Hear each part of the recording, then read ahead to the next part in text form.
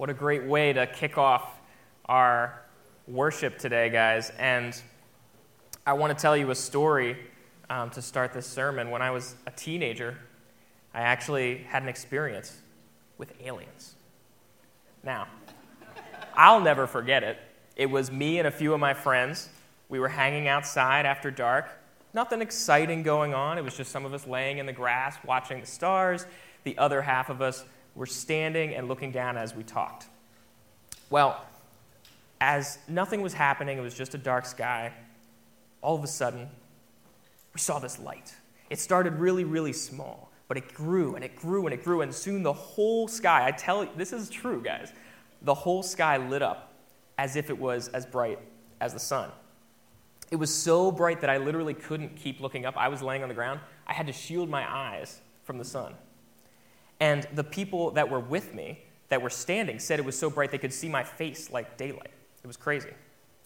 So it stopped our conversation dead in its tracks, obviously, right? We were just so shook by this sudden bright light. And as soon as it had come, gone. The night sky returned. We just sat there in silence for a few minutes until the first guy said, "Did you see that?" I saw it, me too. The guys were like, "Oh my gosh, I thought that was just me. Are we all going crazy?"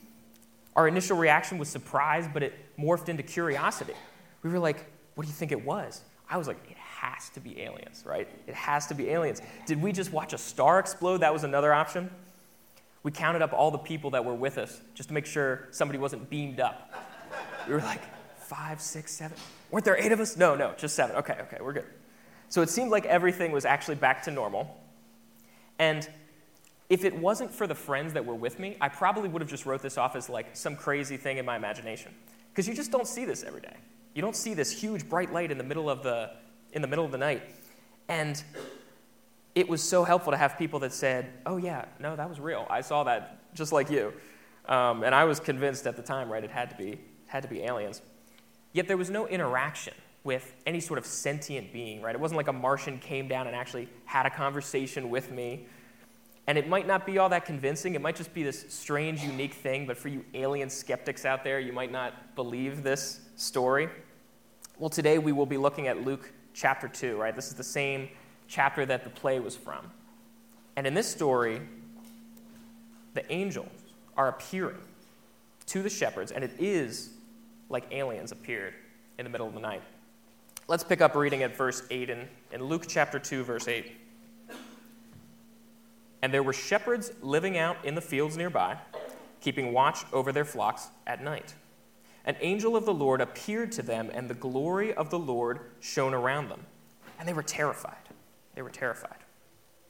Now, I want you to picture this angel for a moment. When the Bible speaks of angels, we tend to have a pretty solid view of what an angel is, right? We see this sort of human-like creature glowing, flying on the wings like a dove. And you might think of the costumes we saw today in the play, right? We had some of our kids dress up like angels. But the Greek word for angel also means messenger. Messenger. And so we need to realize that when an angel is appearing on earth, that they're bringing with them a special message. They're bringing with them a special message. They're declaring some word to us, and they're trying to communicate with us. And who sent this messenger, right? Somebody sends a messenger. Well, this was an angel of the Lord. So it was God who sent this messenger to the shepherds. And the words that the angel spoke did not originate with the angel. The angel wasn't the one who thought of this idea to come down and go tell these poor lowly shepherds about what was about to happen. No, it was God who was the one who wanted to communicate with the shepherds. So I want to make sure we remember that, right? We have to see this angel appearing to the shepherds, doing the will of God as God communicating with the shepherds through the angel.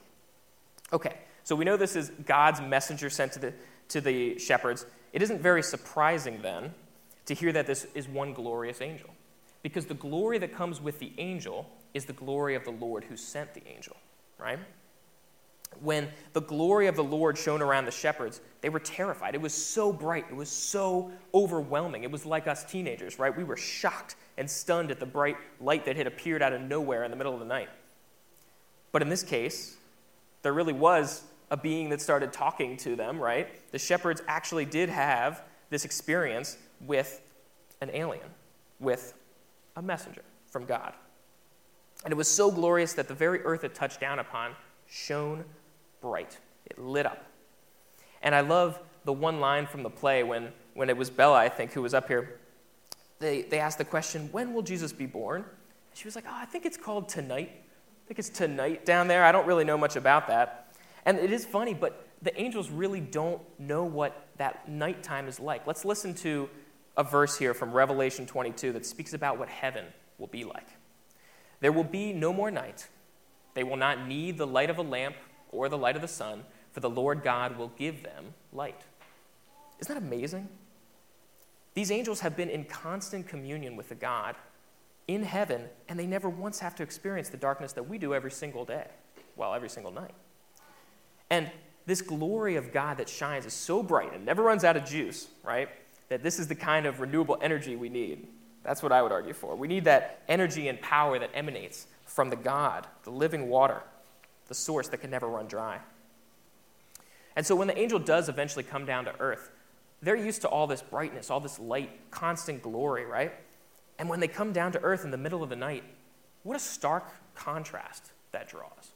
They come into this dark, stormy, maybe not stormy, but starry night where you have almost no light at all, maybe the moon and the stars a little bit, but the angel breaks forth into this dark and fallen world with the untamed glory of the God of the universe. It's amazing. And the shepherds' reaction is that they're terrified, right? It's not like they welcome this light into their darkness. They're like, oh, great, now I can see where I'm walking. They shy away from this. It's extreme. It's intense. The glory of the Lord can be terrifying to us, can it? The angel has to console them right away. Look at Luke 2, verse 10. But the angel said to them, do not be afraid.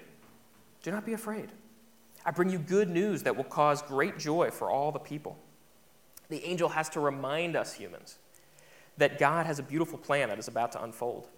The angel comes announcing our redemption, the birth of our Savior. But the glory that shines around the angel is so terrifying that the shepherds weren't rejoicing quite yet. That'll come. But first, the angel had to console these fearful shepherds.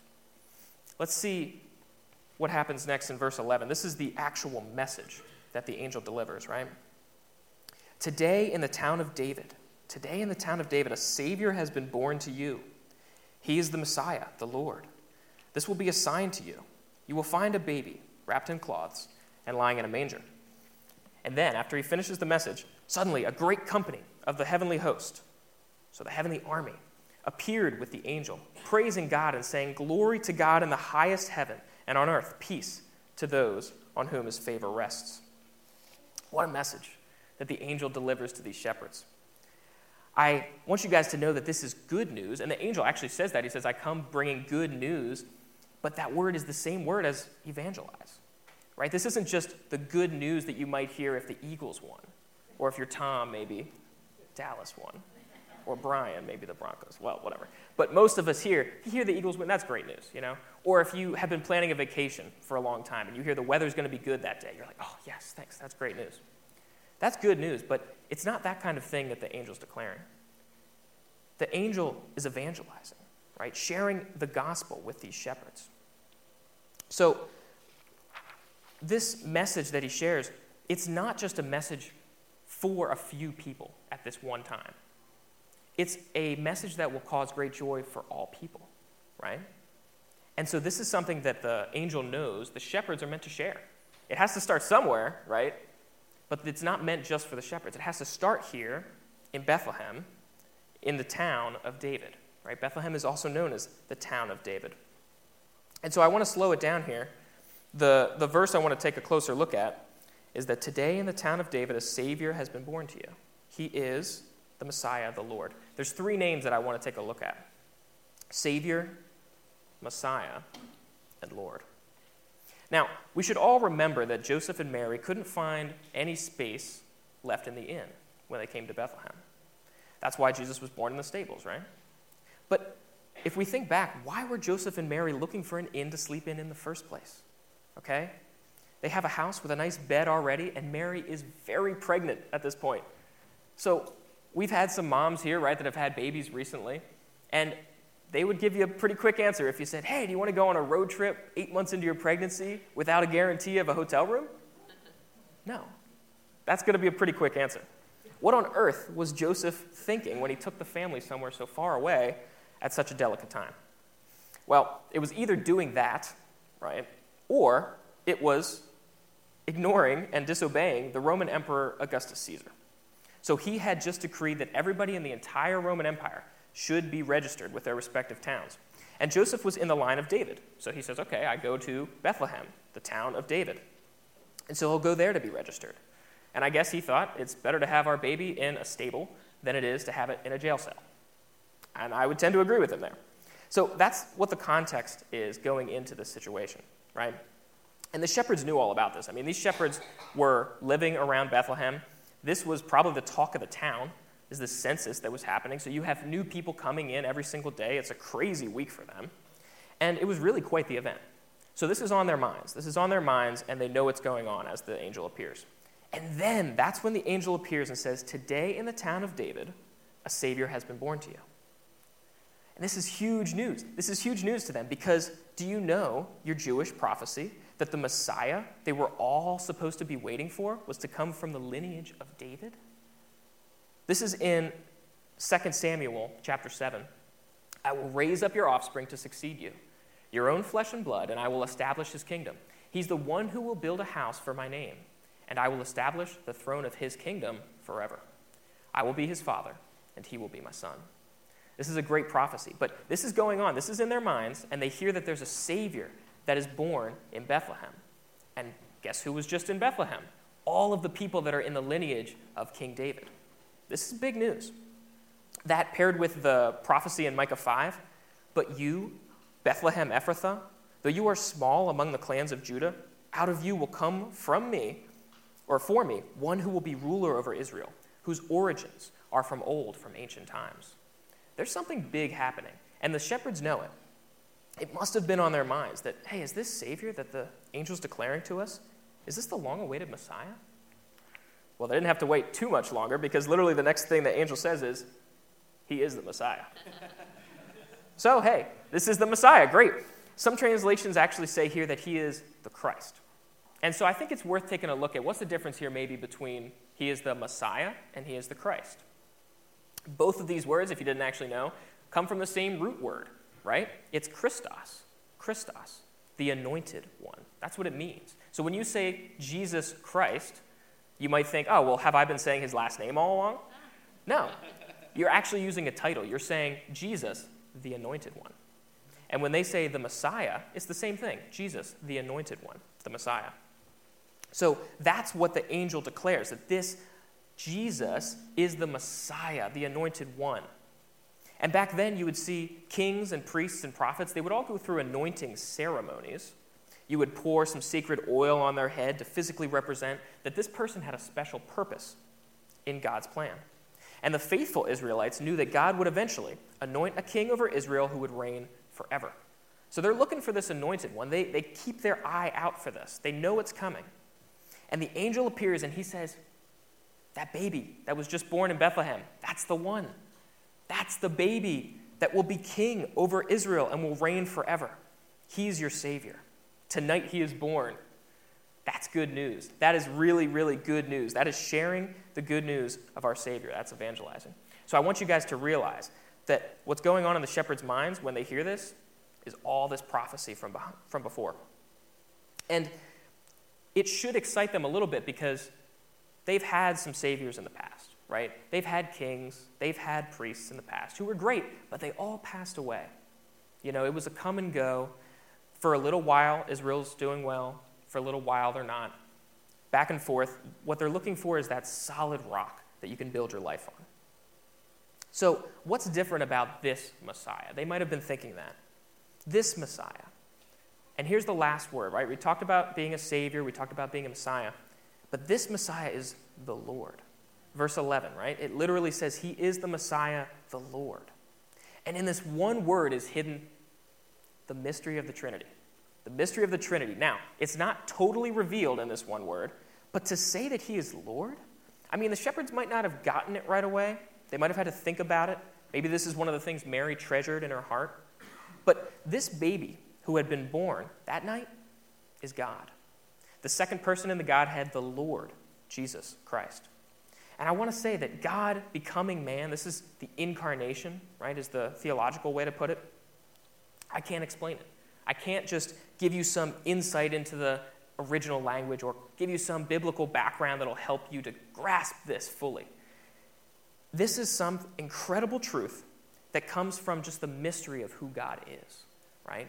We have this eternal, infinite God who created us, and he was born in the person of Jesus. That is so incredible. I can't wrap my little head around that. I can't possibly do that. And so I can't possibly explain it to you. But it is something to be pondered. It is something to be thought of because it's amazing. This is a glorious thing we should consider. I mean, I wouldn't even really expect you guys to understand. I wouldn't expect myself to understand the fullness of what that really means. I wouldn't expect anything that I create, like my artwork, to understand me fully. I mean, you could maybe even create some sort of humanoid robot. I know they do that nowadays. They try to make it as human as they can. You can program it to solve problems, maybe throw a football. But this robot isn't going to understand you, its creator, right? You might even be able to put cameras on as eyes. You might be able to have it understand just a little bit and see a picture of you, but it's not going to be able to comprehend you, right? You created this thing, and there's a distance there. And that's the same kind of thing that we have with our Creator. There's a distance there. Now, we have a lot more capability than a robot, but it's still, we don't have the capability that God has. We're not there. There's a creator-creature distinction here. So I want to just leave that to you guys to consider, to ponder. It's a beautiful thing, and it's an amazing thing that God did. The other thing that happens here with this baby being born is that this is actually foreshadowing Jesus' death on the cross. And you might say, well, how is that possible? This is his birth, not his death, right? But actually, in this area, the firstborn lambs that were born were the ones that were spotless, at least, were the ones that were given up to be sacrificed in the temple. So this exact area is foreshadowing. The shepherds are like, oh, wow, this firstborn son of Mary? They wouldn't have understood it all maybe right away. But all of this is foreshadowing. This is literally the area they took those lambs from to be slaughtered for the sins of the people. And so we can look back knowing, wow, Jesus is our spotless lamb who took the sins of the world and died on a cross for our sins. That's amazing. So you can even see the foreshadowing in the birth of Jesus. But I'm just going to stop talking about this a little bit here, move on. To sum up what I've been saying so far, you've got this one glorious angel announce the birth of the glorious Savior, the Messiah, our Lord. So now I want to bring to you, there's been a lot of glory in this. I mean, it is the title of our sermon series, right? The glory of Christmas. But I want to bring to your attention the ironic humility. With all of this glory, there's an ironic humility behind it all. Think about some of the movies that you've seen. Maybe there's a scene where there's the arrival of a king into the city. Or maybe there's some announcement that's being made for the sports team that's entering the field. There's going to be a whole lot of fanfare, right? You've got the build-up. You've got the anticipation. And when they arrive on the scene, you've got the huge crowds, the applause of the roaring crowds. It's a crazy scene. Well, think about that announcement, right? And think about the announcer as the main angel who appears. And then all the other angels that show up to kind of be in the background, they're the hype men. They're really hyping this up. This is a fanfare. There's a big announcement to be made. And when I read through all of this, I instantly thought of one movie and one guy, Caesar Flickerman from The Hunger Games. Do you guys remember this? Maybe you do, maybe you don't. Well, this guy was the host of the show for The Hunger Games, right? He had the best intro music I've ever heard. Trumpets were blaring, lights were flashing, and you could just see the glow off of his face is like the glory of Caesar Flickerman, right? Well, this is the same kind of fanfare that you might see in our passage, with one huge difference. I want you to take a look at the audience for Caesar Flickerman. Look at these massive waves of people, right? If you were thinking about all of this stuff, if it was the king who was coming into the city, I mean, all of the most important people would flock to see the king, right? You would have noblemen and women lining up to see the king, to greet him. If you had the Super Bowl and there was a sports team being announced, you would have crowds of people in all the best gear decked out, screaming and applauding for them. With Caesar Flickerman, you have all of the most wealthy and influential citizens who have come to attend this great show, right? This is the announcement, and it's such a glorious thing that the audience has to be a big deal.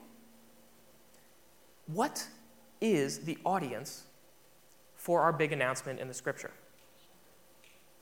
A couple of shepherds. Some lowly shepherds? I mean, this is so crazy. This is a twist. This is not what you would expect if you were doing things the worldly way. But see, the Bible isn't a Hollywood film, right? Our God isn't some worldly ruler who demands the most glorious entrance with the most glorious audience. He himself emanates glory, but he chose to have a few lowly shepherds as the audience for this huge announcement, right? And a shepherd's work, I want to just talk about this, it's a pretty dirty job, right? This was manual labor, and it was important, no doubt. But they had to take care of animals. So you're helping to lead, feed, and birth these sheep. I mean, you're going to have some stains on your cloak, right? And I want to show you a photo of one artist's rendition of what shepherds might have looked like. Yes, this is from The Chosen. Great, great show. But these guys, I mean, they're out there living, it's like a camping sort of lifestyle, right? They're wearing animal skins as cloaks. They have a fire pit where they're cooking their food, so all their food is cooked on the fire. They're living in a tent out in the wilderness, really exposed. And this might look kind of fun for you guys, right? It's fun to go camping for a change, but every single night? I mean, these guys, they probably didn't get to shower all that well, and it's maybe not the type of people you would want to go visit in the middle of the night. You know, these guys had a rough lifestyle. So what kind of person would want to announce their biggest announcement to a couple of these guys? God would. God would. God loves these lowly people. And God loves us lowly people here. We don't have to be kings and high priests to experience God's glory. Maybe we can show the next photo here. This is what they look like being struck by the glory of the angels that appeared, right? I mean, this should just floor you, right? God doesn't desire the kind of glory that our celebrities do. God came down humbly as a baby boy, lying in a manger, which was a feeding trough for animals. And his glorious announcement was given to some lowly shepherds who went out and then spread the good news they heard.